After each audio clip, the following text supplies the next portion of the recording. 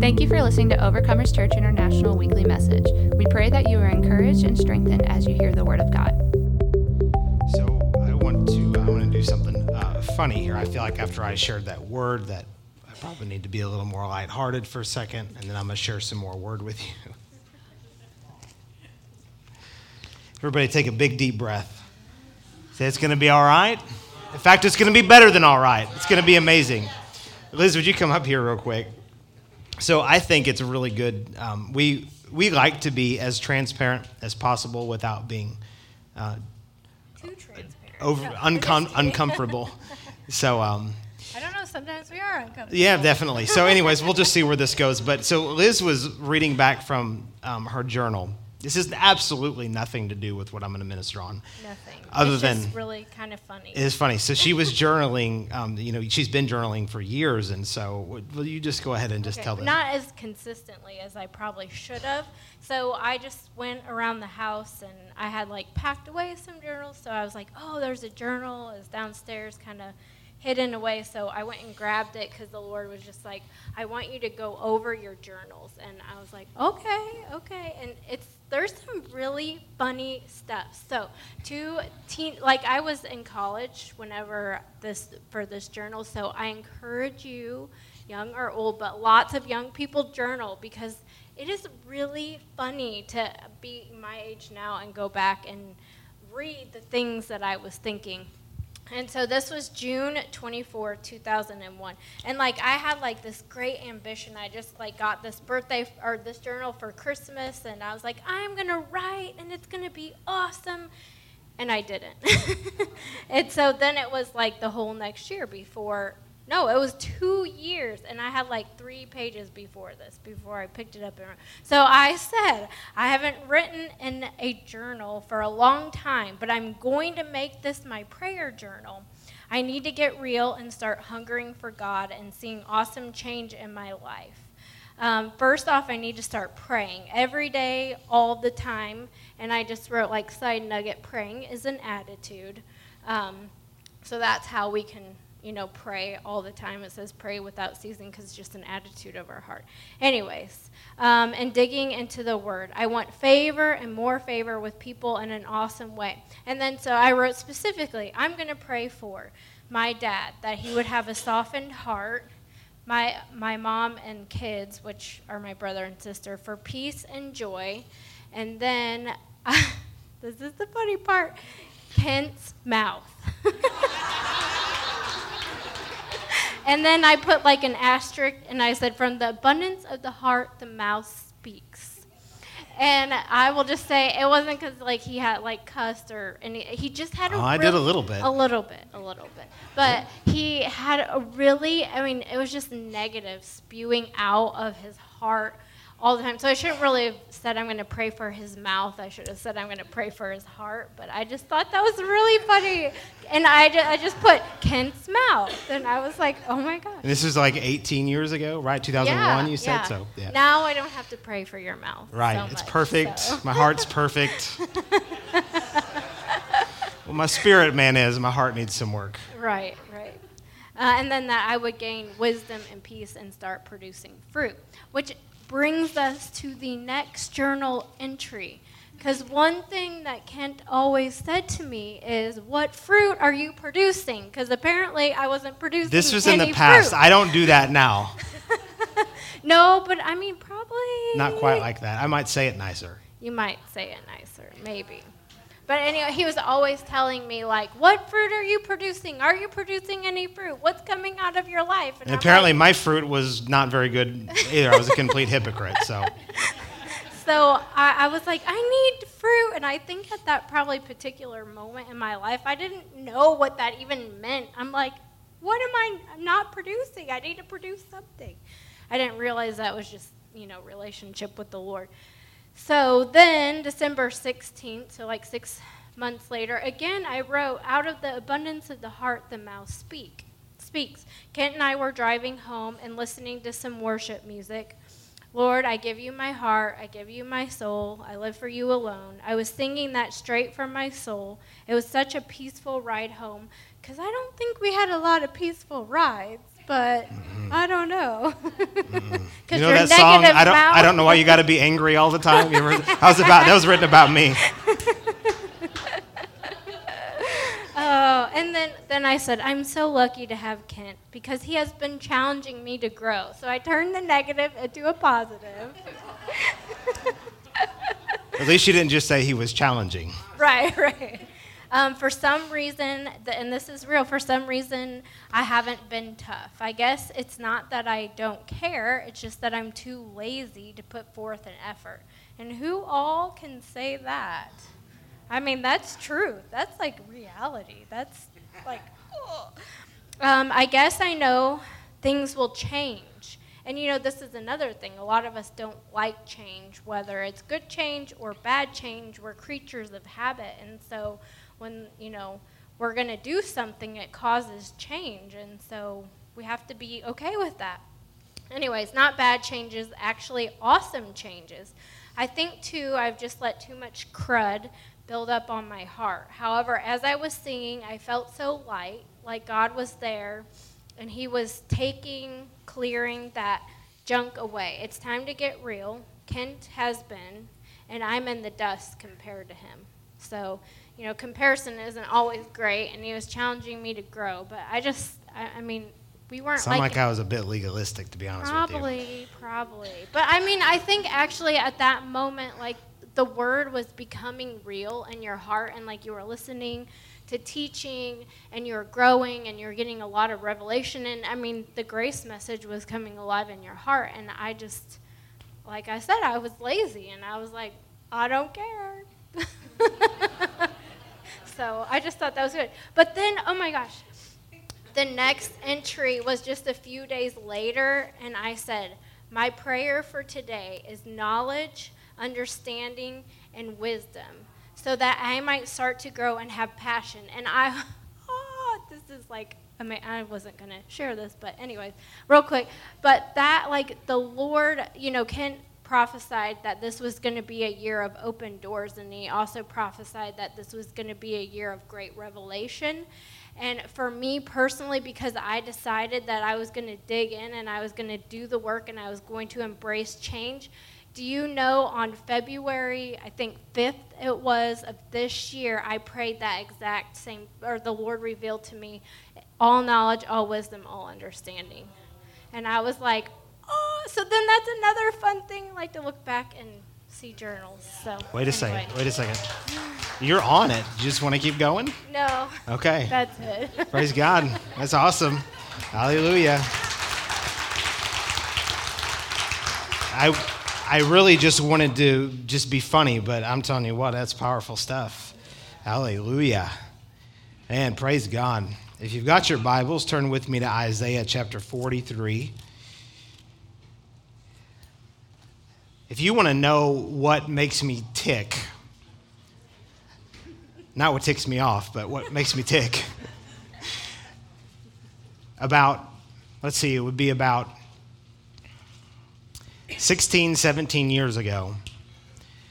Well, even before that, I had an encounter with God. I was driving down the road, and I didn't know what had happened at the time, but I got filled with the Holy Ghost. The love of God filled my car, and I was forever touched and changed. I didn't really understand what happened to me, but I knew something had happened to me. And sometimes it says that when Jesus began to do and to teach, and sometimes he'll do something, and then he'll teach you what he did to you. But then sometimes you learn, and then you have an experience based off of the revelation that God gives you.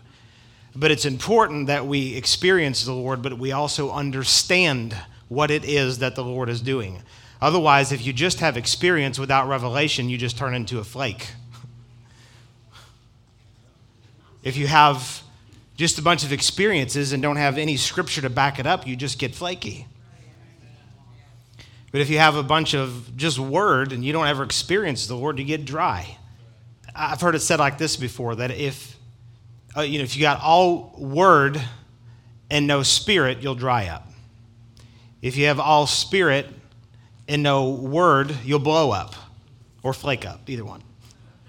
But if you combine the two together, you'll grow up. That's really good.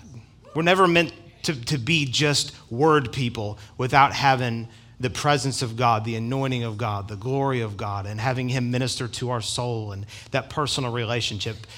We're not supposed to have that, but we're also not just supposed to have all of these goosebumps and feelings and emotions and services without having been rooted and grounded in the Word.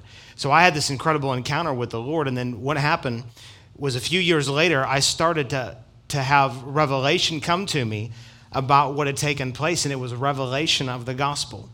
And a few years in, which is about that time that she was sharing that, but I was like a grace Pharisee. That I had an understanding of God's love and grace, but it was like, you need to be like me. And I was no different than Pharisees in the Bible, other than I just had a different message was all. But I was just really hard on people, and I just, I didn't know how to balance it out.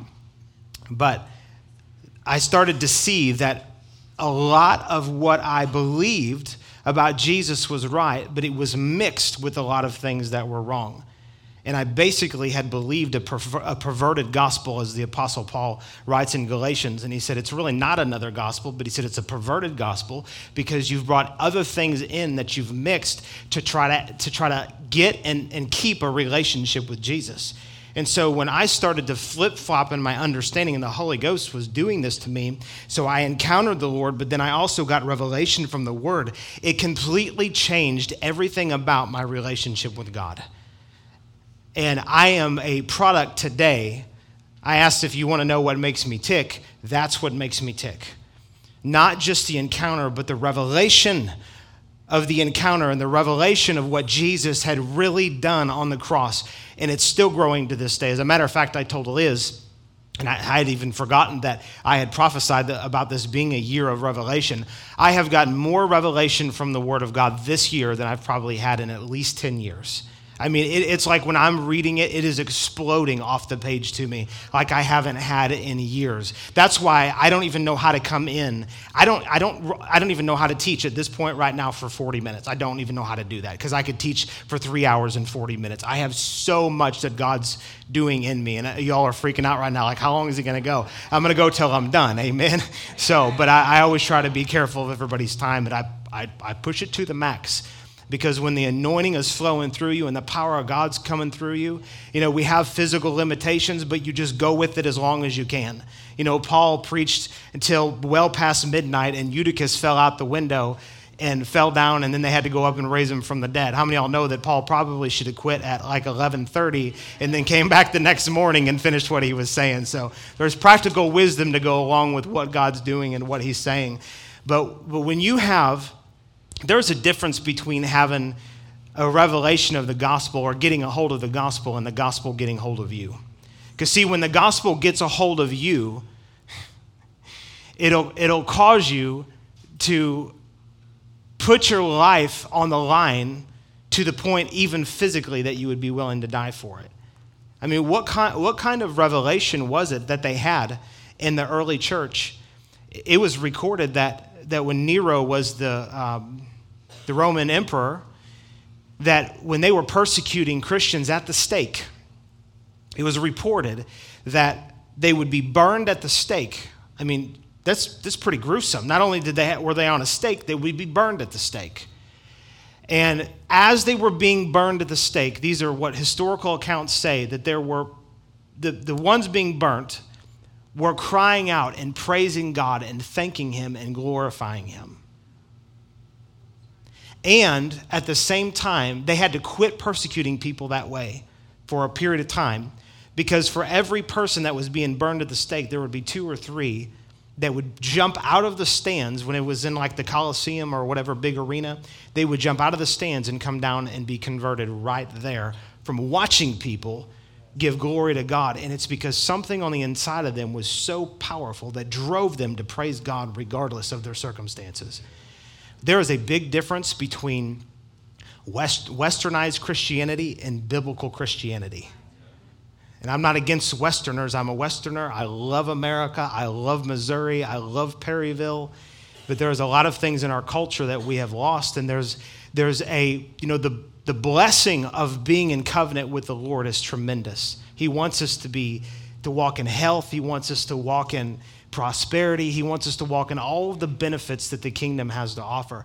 But do you know that that is not why we have a relationship with the Lord? That is not why God has us here on the earth, because the reality is when we get to heaven, we'll have all that and we won't have to faith for any of it. We'll just have it all. If it was all about having that stuff, we would just go to heaven. But we have a gospel that Jesus died to produce, that he's called us to preach. And I really, truly believe that there's another level that comes to us, a level that's worth dying for once it gets a hold of us. But a lot of times, and I'm not trying to be hard here, but a lot of times people don't even want to get out of their easy chair to go and help somebody or to pray for them or to come to church or whatever it is. And I'm not trying to bring you underneath of any kind of thing, but it reveals where people are at a lot of times when they don't do something. We're created in Christ Jesus to do good works. You know, we were just talking the other day that the one who, how did you say it? The one who... Lovers will always outwork workers. Yeah. And when you know God's love for you and it gets a hold of you, instead of just going, oh, I know God loves me, but you really don't know God loves you. You just know that's the right thing to say. When it gets a hold of you, it will cause you to go to a whole nother level in the kingdom, that you would lay down your life for your brothers and your sisters, and not just the ones that are in the kingdom, but the ones that are outside that you need to go and reach. It's the kind of thing that would cause somebody to go to the Middle East or Northern Africa or Northern India or one of these really dangerous parts of the world just to go and tell people about somebody else named Jesus. And the westernized Christianity, I mean, if you just look at what's happening in our country, there's a lot of apathy that's there. And I don't think that there needs to be more hard preaching, like, you need to get off your keisters and do something like what Jesus did for you. We've had enough of that kind of stuff. What we need is a revelation of what God did. We need a revelation of his love for us, how he's justified us, how he's declared us righteous, how we have full access to his throne room, how he's blessed us with every spiritual blessing in heavenly places. And really just the power that's in the gospel. People that get a revelation do something. People that just have knowledge sit at home and don't do anything with their life. But we're not of that caliber, are we? Because we have a revelation and it's growing deeper and greater and stronger all the time of what Jesus has done for us. So that's what makes me tick. That's the thing that I'm after more than anything else. And part of what God has spoken to me, why I am here on the earth, is to help change people's thinking about who God really is. And this is why, and for the last several weeks, and this is going to be the last week, that I've been talking about heaven's legal system, or you could call it the courts of heaven. And this is why I've been talking about this, because if you understand what I'm saying, it will completely change how you view the Lord and how you view how he views you. We need to have a right perception about God's goodness, about his grace, and about where we stand with him. Amen. And if we don't understand that, we don't have anything to stand on. If we don't understand our position that we have in Christ, then our position will always be wavering because we think it's based off of our performance instead of off of the performance of Jesus. But the revelation of this is what causes us to be able to boldly come before him and cooperate with him and actually contend with him. If you think somebody is your adversary, you're not going to be on their side. Well, that was not real deep, but that was really profound. If you think somebody is your adversary, you are not going to be on their side. Even if they love you to the max, you're not going to be able to cooperate with them. And I know firsthand from things that I've heard my entire life that most Christians basically think, well, God loves me, and that's why he sent Jesus. And so since Jesus died and paid the price and I received Jesus, I can go to heaven. But God really doesn't want all that much to do with me. Let me tell you something. God, this might sound strange to some of you, but God needs you. Not he like, what am I going to do without him? No, he was doing fine for, you can't figure time because God created time, but before time began, God was doing just fine without us. It's not that kind of need. But the way he has set the earth up, he cannot accomplish his will without having people cooperate with him. Let me show you this in Isaiah chapter 43 and verse 25 here. 43 and 25. And do we have this here? We've got it up on the screen. It says, I, even I, am he who blots out your transgressions for my own sake, and I will not remember your sins. Hang there on 25 for a second. You know that most of the time we talk about our transgressions and our sins being blotted out, we talk about it being for our sake. And praise God, it is for our sake too. Aren't you so glad that Jesus has paid the price? This here says, for my own sake. This is the Lord saying, I'm blotting out your transgressions for my sake, and I will not remember your sins. Look here in verse 26. It says, put me in remembrance, let us contend together. State your case that you may be acquitted. Sounds like a legal term to me. He says, state your case that you may be acquitted. But before that, it says, let us contend together. Well, if you think that God is your adversary and not your advocate, how could you ever contend with him if you think he's not on your side? See, this is when we talk about the law, we're not just talking about the Mosaic law. We're talking about any form of legalism that you could put yourself under, or a preacher could put you under, or your past experiences could put you under, mixed in with the Mosaic law, mixed in with all kinds of stuff that keeps you at a place to where the enemy comes in. He accuses you of not living to the level that you believe God's telling you you need to live at, and because you believe it's God telling you to live at that level, when the enemy speaks, you think it's God when it's indeed the enemy. And so you hear this voice saying, you're not doing enough, you're not living enough, you're not praying enough, you're not fasting enough. And you know, there's a place for all of that.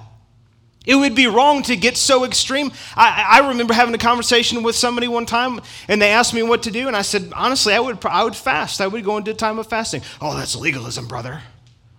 It's not legalistic to fast. It's legalistic to fast to think you're going to pry God's arm to do something. To get him to finally open up and go, all right, well, I'm going to unfold my arms and I'll bless you now because you fasted for 40 days and 40 nights, and just when you were about ready to die, I decided to just go ahead and help you. I mean, that's how people think about God. That's not it at all. I mean, fasting and prayer and Bible reading, it positions you underneath of the open heaven to receive what God has for you. It's not getting God to open the heaven. God already has. The heavens cannot be any more open than they are.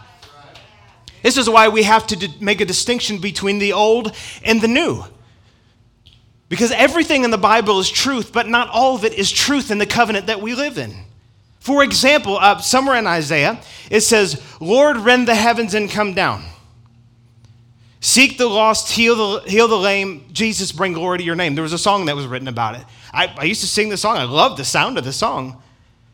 And it was, Lord, rend the heavens and come down. The reality is that God already rent the heavens and came down in the form of Jesus. Why would we ask him to do something he's already done? That's unbelief. Seek the lost and heal the lame? That's a cop-out. Not back then when it was written before the cross, but nowadays it's a cop-out. Lord, seek the lost, heal the lame. Jesus said, I have given you power. I've given you authority. I've given you the gospel. I've died and paid the price. The Holy Ghost lives on the inside of you. Now you go and seek the lost. You preach the gospel. And then it says, Jesus, bring glory to your name. The song says that. It's our job to bring glory to his name. Amen. You say, why are you being so hard on that stuff? Because we don't understand the difference. We are mixing old and new together, and we've come up with weird results. Weird results. And we wonder why things don't work for us better. We have to completely throw out the old and have a pure, unadulterated revelation of the gospel of Jesus Christ. There was a difference. I've read this almost every week. I'm not going to go there, but in John chapter 1, around verse 18, it says that the law, that Moses gave the law. It wasn't very personal. Moses gave the law, but grace and truth came through Jesus. It came through the person of Jesus. The law, it was like, all right, well, you're going to be disobedient and, you're going to think that you're righteous in your own eyes. Here's the law. But when it came to grace, the Lord came down in person and said, I'm not just going to give you something. I'm going to give you something through me. I'm going to lay down my own life. It's personal for God. And it says that Jesus, that Moses had a level of glory that he revealed, but it says that glory is passing away. So if we're resting on the old covenant things, we're resting on legalistic things, we're actually looking at and leaning on a glory that's fading. But the glory of Jesus, the glory of the new covenant, of the spirit of life in Christ that we have, it's an increasing glory. And so if we want something that's going to bring us from life to life to life to life, we have to have a revelation of what it is that Jesus did for us in the covenant that we now have with him. And today I want to go a little bit deeper, and I want to talk about the fact that Jesus has given us a new order, that there is a new order, and specific, a new priestly order. It's going to be the last week I'm going to talk about this, although I could talk about it till I'm blue in the face because there's so much in the Word about it. But there is a new priestly order that's been made, and the order that came in brought in peace. And I'm going to show you this here from the Word. Let's look at Matthew chapter 16. Matthew chapter 16, and look here, I think around verse 14. Actually, we're going to start in verse 16. It says, Simon Peter spoke up and said, and this is when Jesus said, who do you say that I am? And in verse 16, and I'm reading from the Passion Translation here. So in Matthew 16 and verse 16, it says, Simon Peter spoke up and said, you are the anointed one, the Son of the living God. Jesus replied, you are favored and privileged, Simeon, son of Jonah, for you didn't discover this on your own, but my Father in heaven has supernaturally revealed it to you. I give you the name Peter, a stone, and this truth of who I am will be the bedrock foundation on which I will build my church, my legislative assembly. Now, this gives a little more detail about what the Lord was talking about, because we've been told, that Peter was the first pope, and it was basically based off of this scripture that Jesus was building his church on Peter. It wasn't that the church was built on Peter, it was built off of the revelation that Peter had about who Jesus was. That was really the issue there. But he said, I will build my church, my legislative assembly. I will build my government. We have all these pictures of what the church is. It's a family. It's an army. It's a... whatever else you could fit in there, I'm drawing a blank. So a family, an army, and I've listed all these things. What else? Come on, a family, an army, a bride, a marriage. Oh, there's all these different pictures is my point of the church. But there's also the fact that it is it's a governmental thing. And Jesus said, I will build my church in specific, not just a family, not just a marriage, but a legislative assembly. Look at this in Isaiah chapter 9. Isaiah chapter 9. Turn with me to Isaiah chapter 9. And for time's sake, if we can just pull it up here. In Isaiah chapter 9 and verse 6. Isaiah 9 and 6. Are you all still with me? It says, for unto us, now this is prophesying about the Messiah coming, right? It says, for unto us a child is born, unto us a son is given, and the government will be on his shoulder. And that makes sense based off of what we just read, that Jesus said that I will build my church, my legislative assembly, my governmental system. I will build it, and the gates of hell will not prevail against it. And it says, in his name will be called Wonderful Counselor, Mighty God, Everlasting Father, Prince of Peace. Of the increase of his government and peace there will be no end. Now, I've heard this referred to in terms of like, all the governments of the Lord are on the shoulders of Jesus. I got news for you. There's a lot of governments in the world, and most of them are not on the shoulders of Jesus. Most of them are tyrannical. They're killing people. They're doing all kinds of things that are in opposition to his kingdom. They are not in line with his kingdom. This is talking about the government of God in the kingdom of God. It says, of the increase, everybody say increase, of his government and peace, there will be no end upon the throne of David and over his kingdom to order it and establish it with judgment and justice from that time forward, even forever. The zeal of the Lord of hosts will perform this. Notice it says of the government and of peace, there will be no end. It's been misunderstood and misconstrued, I firmly believe, that people believe, mostly because of Christmas time. People talk about peace on earth and things like that. It sounds lovely, but that's not why Jesus came. He did not come to bring peace on the earth. It even says, Jesus himself said, don't think that I've come to bring peace, but I've come to bring a sword. Jesus came to divide out what's true and what's not true. He came to divide out the justified and the unjustified. He is a just God who delivers justice. And praise God, he did it on Jesus. But he didn't come to just bring peace on the earth, and we have this ooey gooey mushy thing, and you have the spirit of the world, and you've got all of these people that are screaming, I want world peace. And you ask, all of these people and whoever, and all these pageants and whatever, what do you want? Oh, we just want world peace. And everyone goes, oh yeah, world peace would be wonderful. And they're doing things to try and have world peace. I got news for you. They are never going to have world peace as long as they are not putting their faith and trust in Jesus. There is going to come a time when Jesus will ride in on a white horse, and the battle of Armageddon is going to come, and he's going to come in and he's going to destroy all the enemies. It is not going to be peaceful. And even up until that time, it's not going to be peaceful. There is not going to be peace on this earth like most people have read that and saw those things. The peace he's talking about, his government, has to do with his people. He's bringing in a peace in his government that people that enter into his kingdom, that there's a peace between the king and the people that are in his kingdom.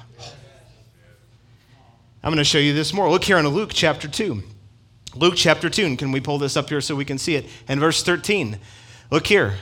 And it says, and suddenly there was, and we know this so well, but we really don't know it. It says, and suddenly there was with the angel and a multitude of heavenly hosts praising God and saying, and we know this is when Jesus was born, right? Without going into great detail. It says, glory to God in the highest.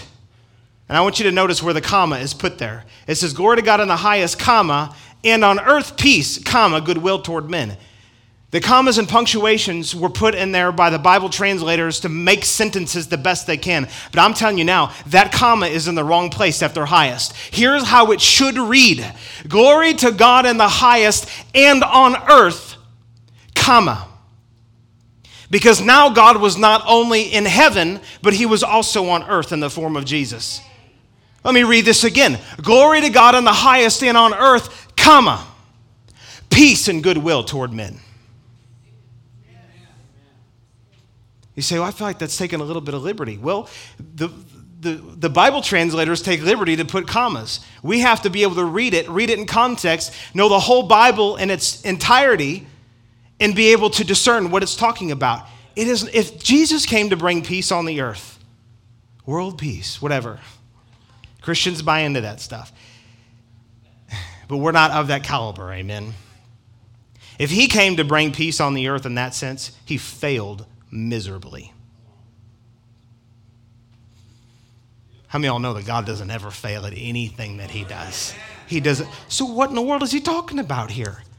Glory to God on the highest and on earth, because he's in both places now. God in heaven and Jesus on the earth, because he is God manifest in the flesh, and peace and goodwill toward men. Remember, Jesus came to set up his government, his legislative assembly, and the government will rest on his shoulders, and on his government and peace. Remember what it said in Isaiah, and peace, there will be no end. Let me show you this a little bit more. Isaiah chapter 61. Again, a prophecy about Jesus. And Jesus actually took this word and quoted it in Luke chapter 4, which we're going to get there in a second. But Isaiah chapter 61 and verse 1, we know this well. It says, the Spirit of the Lord God is upon me. You got to pay very close attention here. Because the Lord has anointed me to preach good tidings to the poor. He has sent me to heal the brokenhearted, to proclaim liberty to the captives, and the opening of the prison to those who are bound. To proclaim the acceptable year of the Lord, and the day of vengeance of our God, to comfort all who mourn. Now I want you to pay attention to that wording there. Go back to that verse. And it says to proclaim the acceptable year of the Lord and the day of vengeance of our God. Now let's go to Luke chapter 4. Luke chapter 4. Can you all read some verses with me? Can you hang in there? We're a word church, aren't we? We're going to know and understand and declare the word of the Lord. We're not going to be ignorant. Because if we're ignorant of the word, we're going to be ignorant of Satan's devices, and he's going to have us. Praise God, but he's not going to have us for lunch. Luke chapter 4, and look here in verse 14. It says, then Jesus returned in the power of the Spirit to Galilee, and news of him went out through all the surrounding region, and he taught in their synagogues, being glorified by all. Let me just stop there, and this is a total side note. We have the same job as Jesus to teach in all of the places, but we are never supposed to be glorified by all. The glory only belongs to Jesus ever. Verse 16, it says, "So he came to Nazareth where he had been brought up. And as his custom was, he went into the synagogue on the Sabbath day and stood up to read.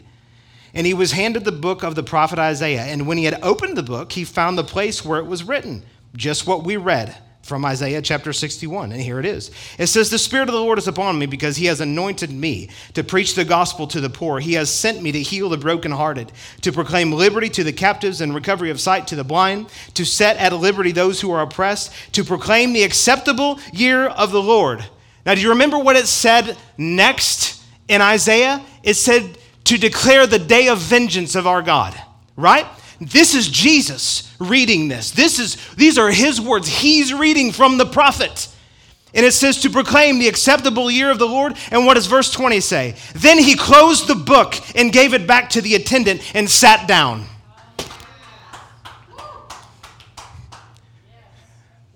I love when I can preach doctrine and it doesn't even come from me. Anybody that thinks that we're here to declare the day of vengeance of our God, you didn't follow Jesus' example.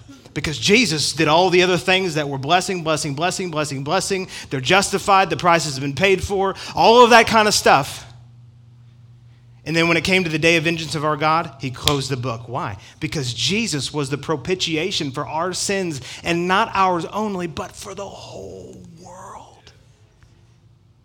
The propitiation means that he was the appeasement of divine wrath by sacrificial offering. God's wrath must be appeased for sin. It must be, has to be.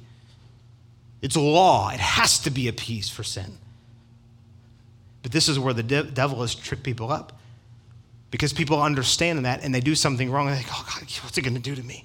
See, I used to live like this. I remember, this is kind of funny, but I remember when I was younger, when I had a lot of zits on my face, around 13, 14, 15. Everybody just goes through that stage, and it's like every morning. And it is disgusting, but everybody understands it. And it made a few people laugh, so it was well worth it.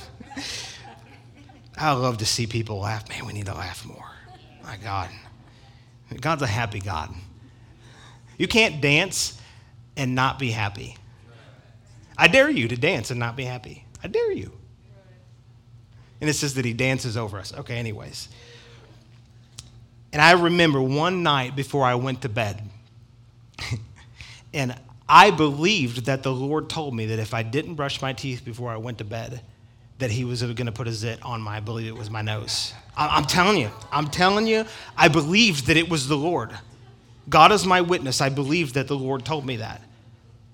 I was so bound up in a legalistic mindset, a performance mindset. If I have to do this, and I have to do this, and if I don't do that, and I don't do this, then God's not going to give me this, and then he's going to give me this, and I really don't want this. I walked around like that. How can you possibly contend with the Lord if you feel like he's always striking you down? If you feel like he's always looking for a way to punish you? You can't contend with him. You're contending against him. And you know what? I received my own prophecy, and I remember the next morning waking up, and I had a huge zit on my honker. I mean, he was a big sucker.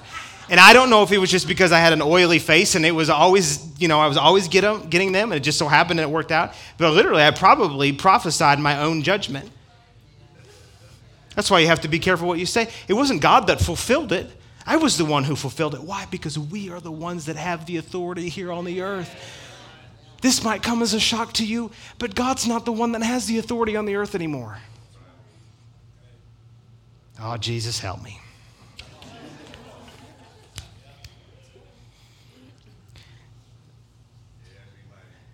Jesus, help me. Whew. I'm going to tell you one of the worst doctrines in the body of Christ. And you know what? If you get mad at me, then you shouldn't be offended. It is the extreme sovereignty of God doctrine that's being taught and perpetrated in the church.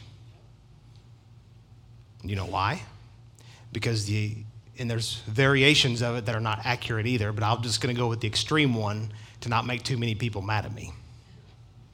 But people basically believe, because I listen. I know because I listen. And I swore, I said, I'm never going to teach that again, because last time I talked about this, I made so many people mad. But whatever. But I believe this is the worst doctrine, hands down, in the body of Christ, hands down. Because if you believe in the extreme sovereignty of God, let me tell you this. The word sovereign does not exist in the King James Version of the Bible. It's not even there. So people would say, well, you don't believe God's sovereign? Hang on a second here. In the NIV, I believe it's only in the Old Testament, the word sovereign is put in place of like Lord God or Lord God Almighty. It's sovereign Lord like 300 times. The words become very cultural, but it's taken on a connotation that the Lord never wanted to have happen. I believe he's sovereign in the sense of what the dictionary says. He's highest in rank. He's the number one. He's at the top of the food chain. He's all of that. He's God Almighty. But the idea that's been passed down is that he just controls. He just sovereignly controls everything. If that was the case, wouldn't that speak to him being a really nasty God? Look around us. Look around. We could have, if we just had a show of hands, which we're not, but if we had a show of hands, who in here has family members that you got a family member that's messed up on drugs? But probably every hand in here would go up because we've got family members that are messed up on drugs. Who in here's got relationships that are just totally sour and south? And who in here's got somebody that's got, there's some kind of major ailment going on in your family? The list could go on of all the bad stuff. And the Bible tells us that he takes no pleasure in evil. He has no pleasure in evil. So then when they can't combat the sovereignty of God stuff, then they start saying what's good is evil and what's evil is good. Oh, it's actually a good thing that you've been smited with the cancer. Oh, it's a blessing from the Lord. You're going to grow. You know how you grow? You grow by getting into the Word of God, because the Word of God is what makes us thorough and complete, a complete person lacking nothing. It's not trials and tribulations and issues. So I'm just going to say it again, and I'm going to move on. I'm out of time, which means I have 10 minutes left, but I have to say that so that I'll really stop. I didn't even touch the tip of the iceberg. Jesus, help me. This thinking has to change in people. So I don't have a problem when people say the Lord's sovereign, because I just go, wow, they're just saying that they believe that he's the highest in authority. He's the number one. He's the chief. I agree with that. But when you get into people saying, oh, God, you pray for something and you don't see the manifestation, well, God is sovereign. Well, so what you're saying is that he wanted the mom that had 4 kids that died at 42 of cancer. You're saying that was God's sovereign will? Get behind me, Satan. Ichabod, the glory has departed. My God is a good God. He sent Jesus to pay the price. He bore stripes on his back so that I didn't have to be sick, so that I didn't have to live in any kind of physical garbage and sickness and junk on me and disease. You say, well, what about people when they die? Look, I don't have the answers for everything, but I know it's not God's fault. And if you don't understand this, because see, we've just been sucked into this mentality. And if you don't understand this and you don't divide it out rightly, you will never go to God believing that not only can he, but will he, or that he will. I would quicker question God's ability than I would question his willingness. Oh, he's plenty willing. What people really believe, they don't think of it this way, but what they believe is that Jesus did what he did. You understand that he bled 8 times. 8 times. And only one of those times bleeding had anything to do with us being born again, justified, and made right with the God, being saved. All the other times had to do with blessing for us here on this earth. So what most people believe, like when it comes to sickness, for example, is that, yeah, Jesus paid the price. He bore the stripes on his back. But God's just kind of got something. He's just kind of snuck around Jesus and what he did, and he's going to go ahead and put a sickness on us anyways. God will never do something to violate the covenant that he's made with his people. We have a covenant of healing. It is a legal issue that has already been settled in heaven. Look, I feel like I have a right to preach this. Because some people would say, oh, you just don't know, so-and-so died and my mom died and this person. And look, those things are sad. My mom died. I've been preaching this for years. I believe it. I've seen it manifest in my life. I've seen many people healed. I've seen many people set free because of what I believe, and I've learned to cooperate with God's grace. But yet my mom died. But you know what I didn't allow it to do? Change what the Word says and what I believe about what the Word says. I have a covenant with my God, and when I lay hands respectfully, when I lay hands on someone and they die, I'm going to step over them and I'm going to pray for the next person. And I'm going to pray for the next person. And I'm going to pray for the next person. And I'm going to preach the truth about Jesus. And I'm going to tell people that Jesus did absolutely bore stripes on his back. And it says that we through his poverty might be made rich. Jesus had a relative poverty because he was rich, beyond rich in heaven. He had a relative poverty here on this earth, and he took on that poverty so that you and I would not have to live in poverty, but we could be made rich. Financially, it's speaking. Hallelujah. Thank you, Jesus. Thank you, Lord.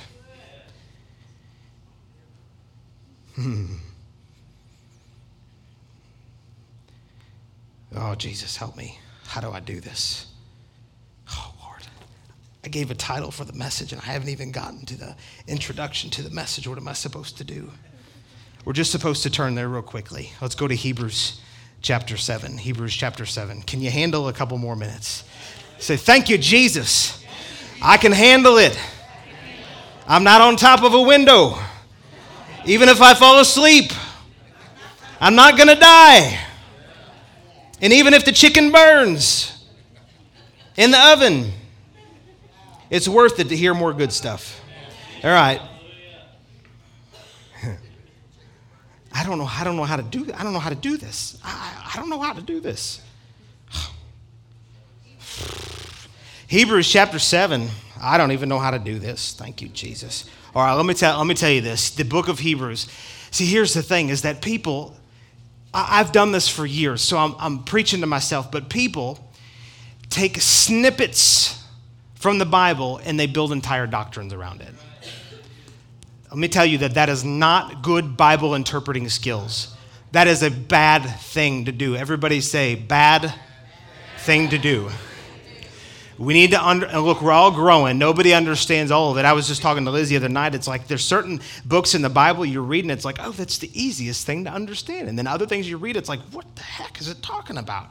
Nobody's got it all figured out. But what we want to do is draw conclusions based off of an overall view of what that book, who the author is, who he's writing it to, and why he's writing it. The book of Hebrews, even though actually the author is a little unknown, but it was Paul that wrote it. But anyways, it's unknown, but it was Paul. Anyways, and when you read it, it just becomes very clear that it was Paul that wrote it. And anyways, the reason that it was written is because the Hebrews, the ones that were responsible for the oracles of God, for the prophecies of God, for the law of God, for relationship with God, for the miracles of God, for all of the things concerning God and the earth, God chose them. He chose them to carry out the will of God in the earth. Does that make sense? And so the writer of Hebrews gets to this point in Hebrews chapter 6, and he says, and actually before that, in Hebrews at the end of chapter 4 and into chapter 5, he starts talking about a new order coming in through a new priesthood. And then in chapter 5, at the end of chapter 5, he says, by this time you should be teaching this, but you have the need for me to teach you the basic elementary principles of the oracles of God, because you understand the law and the prophets are extremely important even this day, not for justification, but they all point to what Jesus did here in the New Testament. If we didn't have the law and the prophets, we wouldn't understand anything. These guys who wrote the New Testament wouldn't have understood anything. It all pointed to it. So the writer was saying, you're without excuse. You should know these things. So he starts talking about this new priesthood, and he mentions this guy named Melchizedek. Who in here has heard of Melchizedek before? Who in here, when you first read it, was like, who is this Melchizedek creature? He had no idea. That's how I was. So he starts talking about Melchizedek, and then he interrupts himself and says, look, I shouldn't even be telling you this. You should already know all this stuff, but I'm going to go ahead and tell you again anyways. And so in chapter 1 of verse 7, and I'm going to read here in the Passion Translation, in chapter 7, verse 1, and I'm going to read 4 verses. I'm going to skip a bunch for time's sake, and then I'm going to read the very end of this. What better way to end our morning than just reading some scripture together? Amen. Chapter 7, verse 1, it says, Melchizedek's name means, I love this. I love it. It means, first of all, before I read this, I have to say this, that we're going to read this in a second. But Melchizedek, Jesus was a priest after the order of Melchizedek. Not after, all of the old covenant priests came from the house of Aaron, the lineage of Aaron. It was the tribe of Levi is what it was called. And only from the tribe of Levi could there be priests. But Jesus came in through the tribe of Judah, which means praise, and it was a total surprise to everybody, really, what was really happening, because they were thinking naturally, and they were thinking that the priest is going to come through the tribe of Levi, but God said, no, I'm going to do a new thing. I'm putting in a new order, and Jesus is going to come after Melchizedek, all right? So here's Melchizedek. Listen to this. It says Melchizedek's name means King of Righteousness. Now, this is in the Passion Translation. You can follow along up here if you want. Melchizedek's name means King of Righteousness. Whose righteousness? It's God's righteousness given to us. He was the King of Peace because the name of the city he ruled as king was Salem. So the city of Salem that he ruled from meant peace. Before I got all wound up a couple minutes ago, do you remember what I was talking about? About the government was on his shoulders, and of his government and of his peace, there will be no end. Jesus came in as the high priest, not a high priest, but the high priest underneath of the order of Melchizedek. And what's the very first thing it says about Melchizedek here? That he was the king of righteousness and he was the king of peace. It says, now when Abraham was returning from defeating many kings in battle, Melchizedek went out to meet him and blessed him. Then Abraham took a tenth of everything he won in battle and gave it to Melchizedek. Then this Melchizedek has no father or mother and no record of any of his ancestors, just like God. He was never born and he never died. But his life is like a picture of the Son of God, king priest forever. Now let me show you proof of how great this Melchizedek is. And for time's sake, I'm going to jump down to verse 11, but what he says there is that because Abraham gave tithe to Melchizedek, and Abraham was the greatest patriarch out of all the patriarchs, and yet great Abraham gave a tithe to Melchizedek, it proved how great this Melchizedek was. Verse 11, it says, if any of the Levitical priests who served under the law had the power to bring us into perfection, then why did God send Christ as a priest after the likeness of Melchizedek? He should have said after the likeness of Aaron. And furthermore, for God to send a new and different rank of priests meant a new law would have had to been instituted even to allow it. Verse 13, this is where it gets really good. Are you with me? Yeah. It says, Yet the one these things all point to was from a different tribe, and no one from the tribe ever officiated at God's altar. For we all know that our Lord didn't descend from the tribe of Levi, but he shined from the tribe of Judah. And Moses himself never said anything of a priest in connection with Judah's tribe. And all this is made even clearer if there was another king priest raised up with the rank of Melchizedek. This king priest did not arise because of a genealogical right under the law to be a priest, but by the power of an indestructible resurrection life.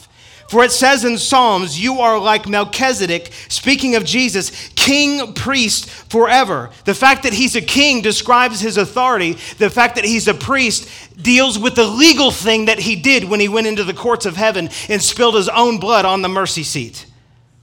It was a legal thing. Priest, see, we look at the law and the priests and those things in the Bible, and we just think, oh, that's how they did church. No, it was a legal issue.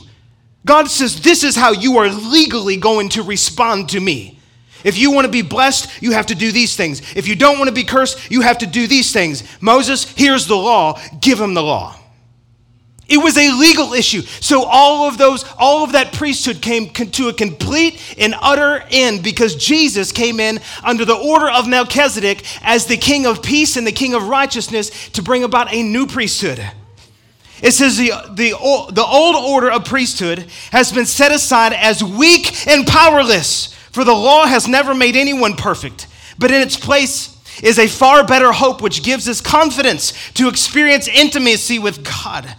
And he confirmed it to us with a solemn vow. For the former priests took their office without an oath, but with Jesus, God affirmed his royal priesthood with his promise, saying, the Lord has made a solemn oath and will never change his mind. You are a king, priest forever.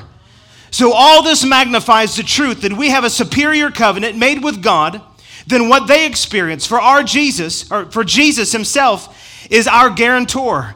As additional proof, we know there were many priests under the old system, for they eventually died and their office had to be filled by another. But Jesus, everybody say, but Jesus. But Jesus permanently holds his priestly office since he lives forever and will never have a successor, if I can say the word right. Verse 25, we're almost done. Are you with me? It says, so he is able to save fully from now throughout eternity everyone who comes to God through him, because he lives to pray continually for them. He is the high priest who perfectly fits our need, holy, without a trace of evil, without the ability to deceive, incapable of sin, and exalted beyond the heavens. Unlike the former high priest, he is now who is not compelled to offer daily sacrifices. They had to bring a sacrifice first for their own sins, then for the sins of the people. But he finished the sacrificial system once and for all. When he offered himself, the law appointed flawed men as high priests, but God's promise, sealed with his oath, which succeeded the law, appoints a perfect son who is complete forever.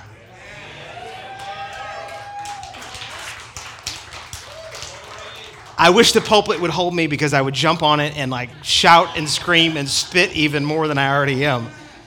Hallelujah. Oh my God.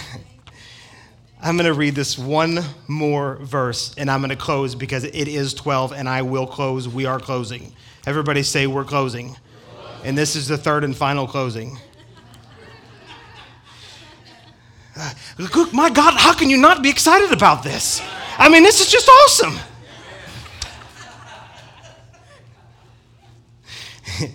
See, this is where joy inexpressible and full of glory comes in. This is peace that passes all understanding. Why would you worry about anything? I mean, worst comes to worst, you die and you go to be with Jesus. That's the worst thing that could happen to you. Oh, look at this. Romans 8, last verse. Romans 8 and 29.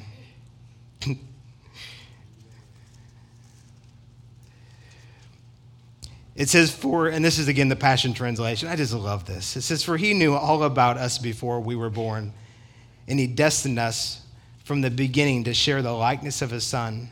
This means the Son is the oldest among a vast family of brothers and sisters who will become just like him.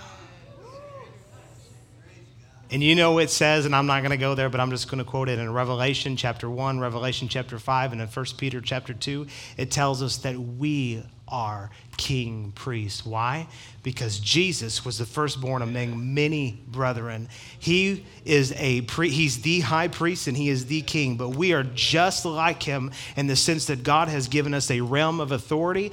We have authority here on this earth, but we also have authority in heaven, because we're also priests who can go right into the very throne of God without spot, without blemish, fully justified, fully made perfect, fully righteous, fully holy, not not because of our righteousness, but because of the righteousness of Jesus that's been given to us, and we never have to doubt if God's going to love us, if he's going to be our advocate, because Jesus is continually seated in heaven, in the courts of heaven, declaring they're righteous, they're righteous, they're righteous, they're righteous. My blood has covered them. They have the right to be here, and they can receive everything that they need or want or desire that the kingdom has to offer. It's theirs.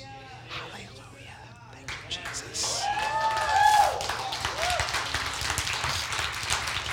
I'm glad this is called Overcomers Church, because that will make you overcome any and everything in your life that would ever come at you. Amen. Would you stand to your feet? Let me bless you. Thank you, Lord. God, could I possibly bless them any more than talking about Melchizedek and Jesus? And he's the king priest forever, and we're after the order of the king priest, and we're made just like him, that we've been born into this kingdom, and we're seated with him in heavenly places, and the blood of Jesus has been spilt on the altar and the mercy seat of heaven, so we can go before God, and the glory of God resounds and just explodes over our lives, that we've got furniture here because of the grace of God, the mercy of God, the gospel of the Lord Jesus. We have the right furniture here to see the glory of God, to have angels doing God's kingdom and business here in Perryville. We've got the right furniture here. We've got the right thing to hold the glory of God.